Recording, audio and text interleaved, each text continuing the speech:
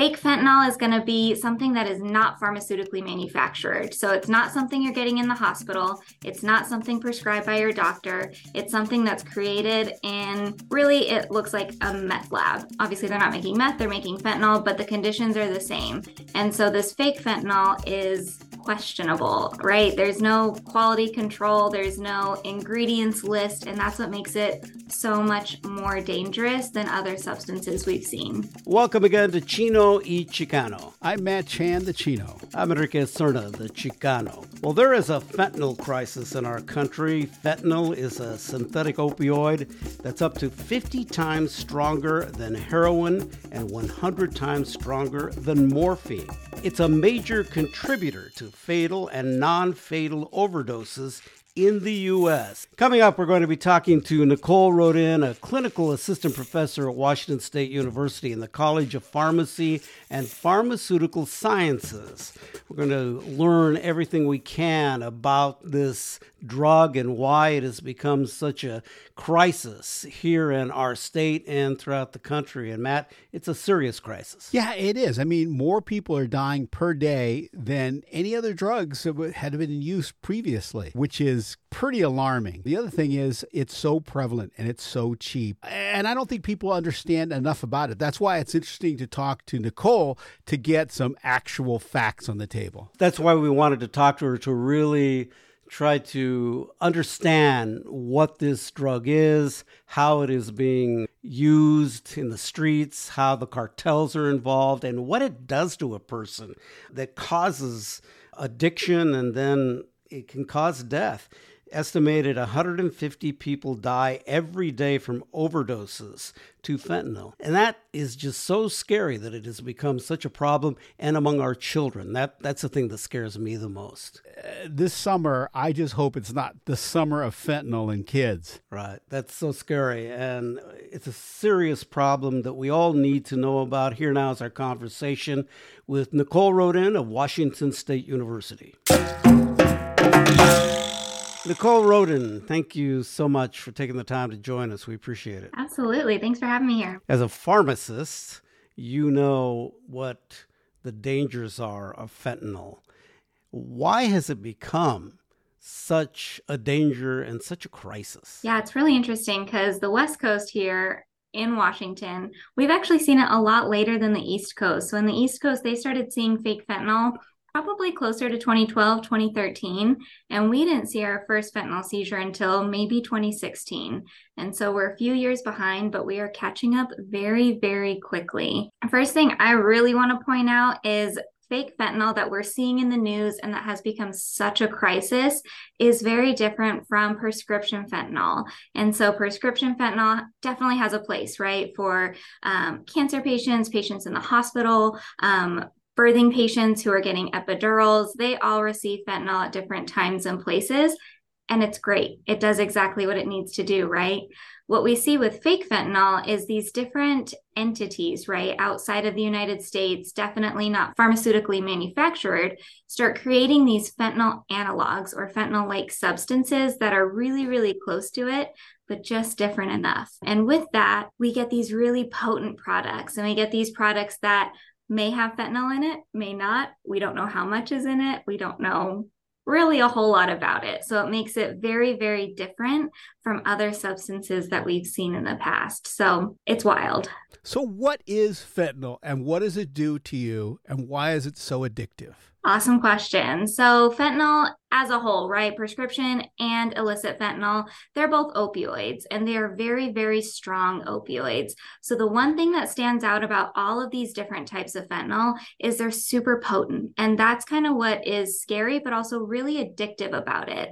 And so when we have this fake fentanyl and it's typically used in a tablet form, right? This powder is pressed into a tablet. It works really quickly. So that gets into our brain really fast and dumps a lot of dopamine. That's that reinforcing agent in our brain that really creates addictions and reinforces addictions over time. So when we get it quickly and we get a lot of it, that's where we start to see it become a really addictive substance or medication. Another thing with fake fentanyl is that it doesn't last super long in the body. So it's in and out pretty quick, right? And so that person needs another another hit, if you will, or another consumption of it fairly quickly. So it has a range, but typically only lasts in the body a couple hours.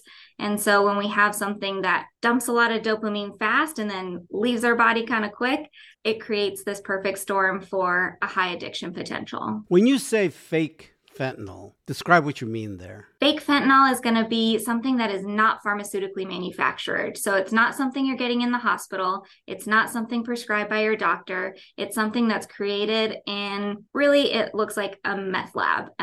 Obviously, they're not making meth, they're making fentanyl, but the conditions are the same. And so this fake fentanyl is questionable, right? There's no quality control, there's no ingredients list, and that's what makes it so much more dangerous than other substances we've seen. So you don't know whether you're going to get a small amount, a medium-sized amount, or a huge amount, which could kill you, which obviously is doing to people. So there's no controls there. Absolutely. And even further than that, you don't know where in the tablet it is. So you don't need a lot of fentanyl to feel high, and you don't need a lot to overdose. And so if all of that drug is stuck in the corner of one tablet, if you cut it in half, it doesn't do anything, right? All that drug is just in one side of it. So that's another thing that makes it a little bit more dangerous than other substances we've seen, because so little amount is actually needed to overdose. Some people, I understand, take a pill of it. When they're doing busts, they find these baggies and they look like candies. And then some people smoke it. Is that true? Yeah, some people do. I do have a few patients who have smoked fentanyl. It creates a really distinct smell. Typically, when you smelled it once, you'll know exactly what it is when you smelled it again. Most patients that I've talked to either smoke it or they do take tablets. Because in Seattle, it seems like the manifest stuff of the foil, where people burn the tablet. And so that seems to be most prevalent that I've seen here in Seattle. Yeah, it definitely gets in the body a little quicker than taking a tablet when you're smoking it. Why is it so dangerous? Because, people think of, methamphetamine, crack cocaine, heroin. How different is fentanyl than those drugs? Yeah, so all of them are really addictive. Where fentanyl stands out is it is just so potent. So it works similarly to heroin. It works on the same receptors. It gets you a very similar type of high, but you need so very little of it. For example, someone who's never used any type of opioid before, any pain medication, any type of heroin, they need very little amounts, and I mean micrograms, to feel anything, much less to overdose. And so we started seeing a lot of accidental overdoses in the very beginning of our fentanyl journey, if you will, because people didn't know what they were taking. They didn't know how little they needed, and they didn't know it was in the substances that they were consuming. So right now we're seeing it mixed with everything. It's being mixed with cocaine. It's being mixed with illegal weed. It's being mixed with methamphetamine, with heroin. It's kind of being integrated into all these different illicit substances. Well, that's frightening. Yeah. So there have been infants that have died. And have they come in contact with residue of the drug, which then has gotten into their system? Is what's happening in those situations? I'm not sure. I know I saw a report, I think it was out of San Francisco, where an infant was playing in the park, and I think they came across some tablets. In that instance, I think they actually did swallow it, which caused the overdose. Not typically do we see a lot of skin exposure that results in overdose, especially with the tablet forms of fentanyl right now. There was a recent report here in Seattle of a senior living place. There were opioids there. I don't know if fentanyl exactly might have been part of that, but there was some awareness that maybe that had been the case. But what are you seeing, and why is this becoming so easily attainable and widespread? Well, it's easily attainable because it's cheap. When you don't need a lot of drug to make something happen, you can sell so much more of it. So it is a fraction of the cost of pharmaceutically made opioids, and it is even cheaper than heroin too. So that's one of the reasons why it's so accessible. The other reason is social media is making it so easy to buy counterfeit medications.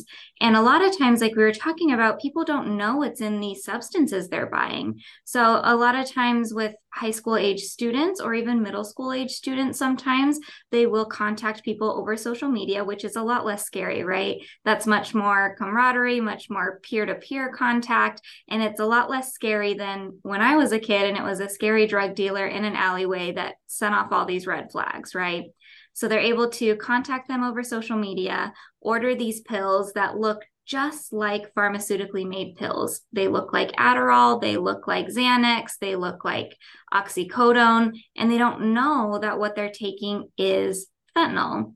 Or you mentioned the very colorful tablets earlier, or they're making it look really fun to take these tablets. They just saw a shipment somewhere close to Spokane, glow in the dark tablets. And when you turn off the light, the entire bag of tablets just starts glowing to make this really fun effect that makes it not seem so dangerous, right? It makes it seem like a party drug, which as a parent, I'm like, wait a minute, what's going on? You know, Seattle is wrestling with the whole criminalization of drug use. The number one, by far and away, problem is fentanyl. One of my concerns is that they're going to go to old, traditional kind of ways of dealing with substance abuse and the criminalization and diversion and the programs. Fentanyl's a different cat. I mean, it's a different thing. What do they need to understand about it so they enact laws that will actually be effective? That's a tough one. Obviously, what we've done previously with substance use disorders hasn't worked, right? We are still ravaged in our community with addictions really prevalently. We also do know that over-criminalization of substance use does tend to hurt BIPOC communities a lot more than other communities, right? And so we see these really negative consequences, but no one's been able to figure out a way that's a perfect system that addresses it, but also gets people the help and care they need. One thing we really need to focus on is the treatment centers that we do have available and how we're paying them, right?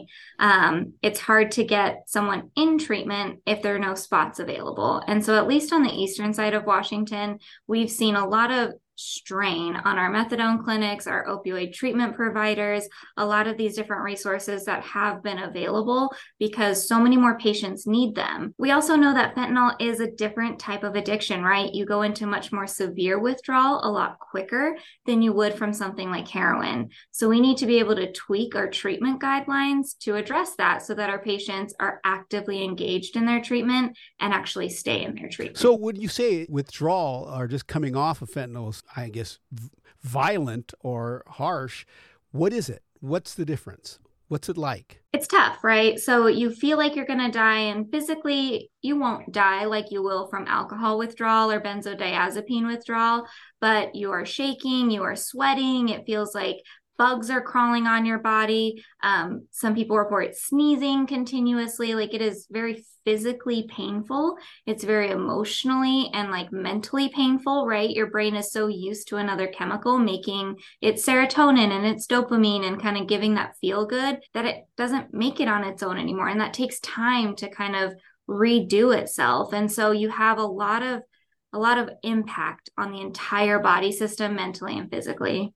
Well, can it result in death? The withdrawal itself does not result in death. Where we see most commonly is someone feels so bad that they go back to using when their tolerance is decreased. And so they use more than their body is used to at that moment in time, which causes an overdose. Are you involved with patients that are going through rehab and dealing with this? Not at the moment. So I work in a clinic where we look at new and novel substances to treat substance use disorder. So most of our studies right now are looking at alcohol use disorder. So we do have some patients who have active opioid use disorder.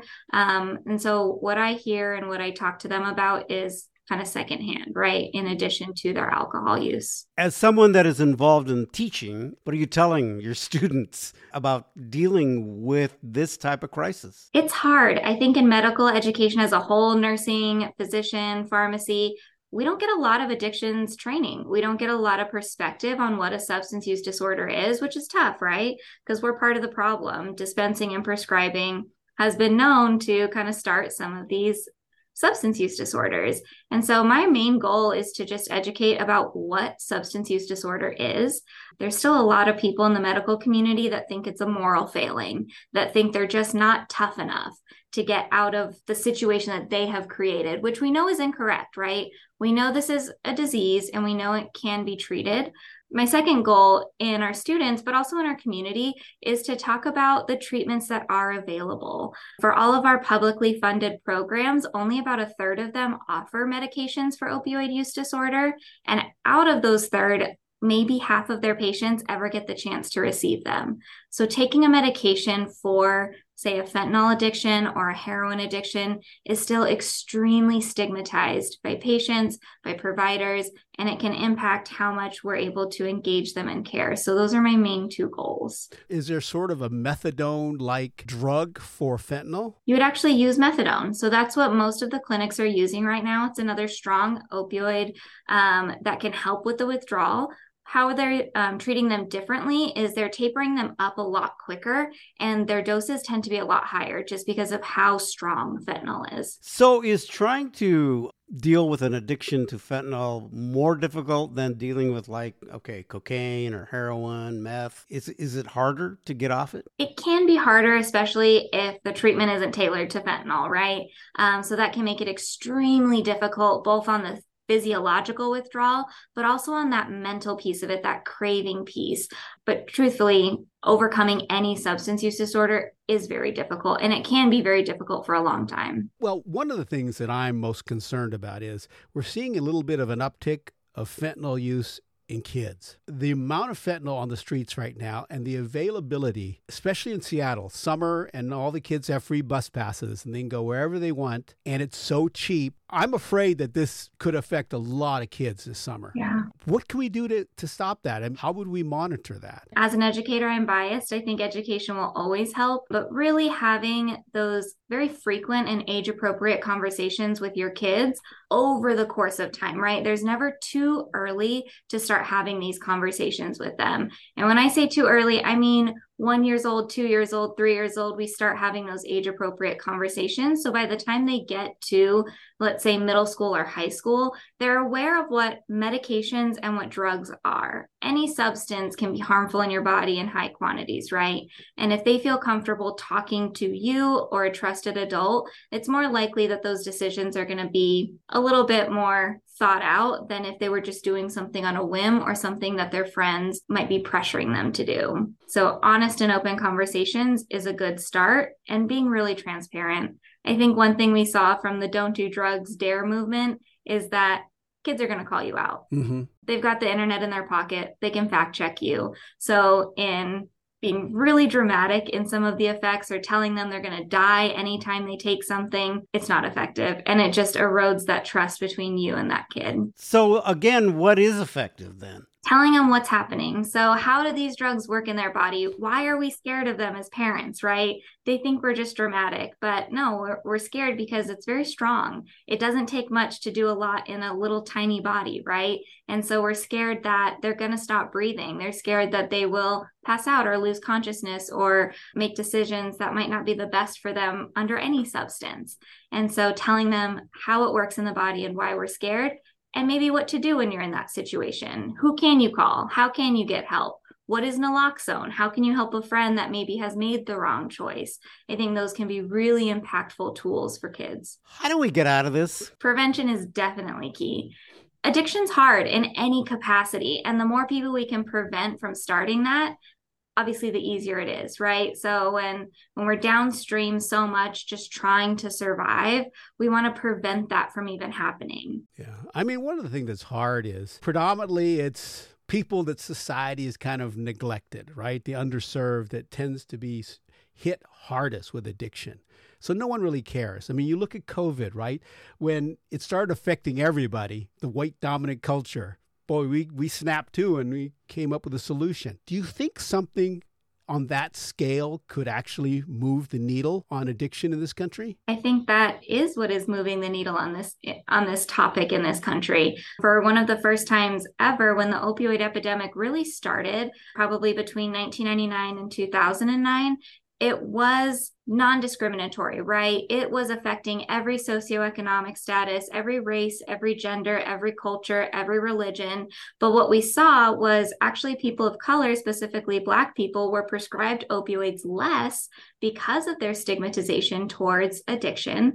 And so we saw it hitting a lot more affluent white families more when we started seeing it getting more attention. So at that point, it did get a lot more attention, and it did get a lot more resources and funding once it saw the widespread impact, if you will, of what opioids can do and what they did do. Heard this before. Yeah. Anyway, from your perspective too, as an educator and also someone working on the front line of doing this type of work or dealing with people that are having issues, are we doing enough at our universities where we're preparing pharmacists and doctors and nurses and in our society to try to get people motivated to realize, they're the ones that have to also step up in dealing with this stuff? What else does it take? That's a great question.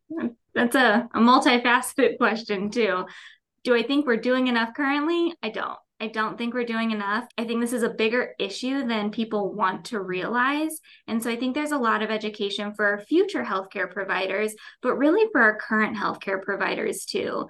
The attitudes that they have towards substance use disorders really affects the trainees that they're bringing up and the trainees that are interacting with any patient, even if they aren't directly involved in substance use disorder care. So I think education will go a long way across the board and really opening up those resources. So knowing that medications like methadone or Suboxone aren't dirty words. They're not moral failings. If my blood pressure was high, I would seek out a medication to help lower it, right? And I would stay on that medication as long as I needed it.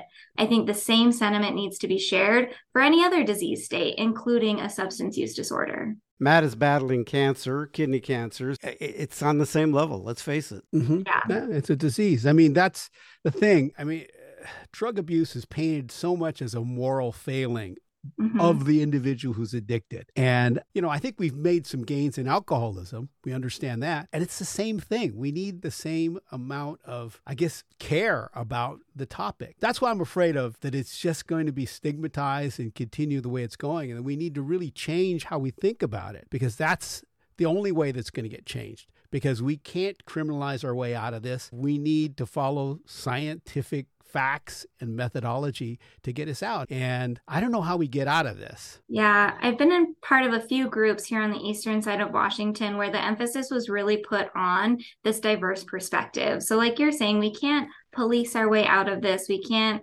really target this from one end, right? It needs to be this multifaceted, multi-perspective view on, yes, police do have a role. It's not the only role. Prosecutors have a role. It's not the only role. Medications have a role. It's not the only role, right? If there was one pill that could just cure it, we would be out of this. But it takes a lot of care and attention and engagement with patients, which also makes it really, really difficult. And so having these diverse perspectives, I think, is really helpful and another key to getting this a little bit more contained. Nicole Roden, thank you so much for taking the time to talk to us and to educate us, really, I think, about this. It's just really the reason that we wanted to talk to you, so that we could understand it ourselves, but hopefully the people that listen to this podcast will also take some time to understand that we have a huge challenge here. Yeah, we definitely do. But I do see hope, and I do see a way out of it eventually. So I appreciate platforms like yours actually getting some information out there, and I think every bit helps. All right. Thank you. Thank you so much for your time. Thank you.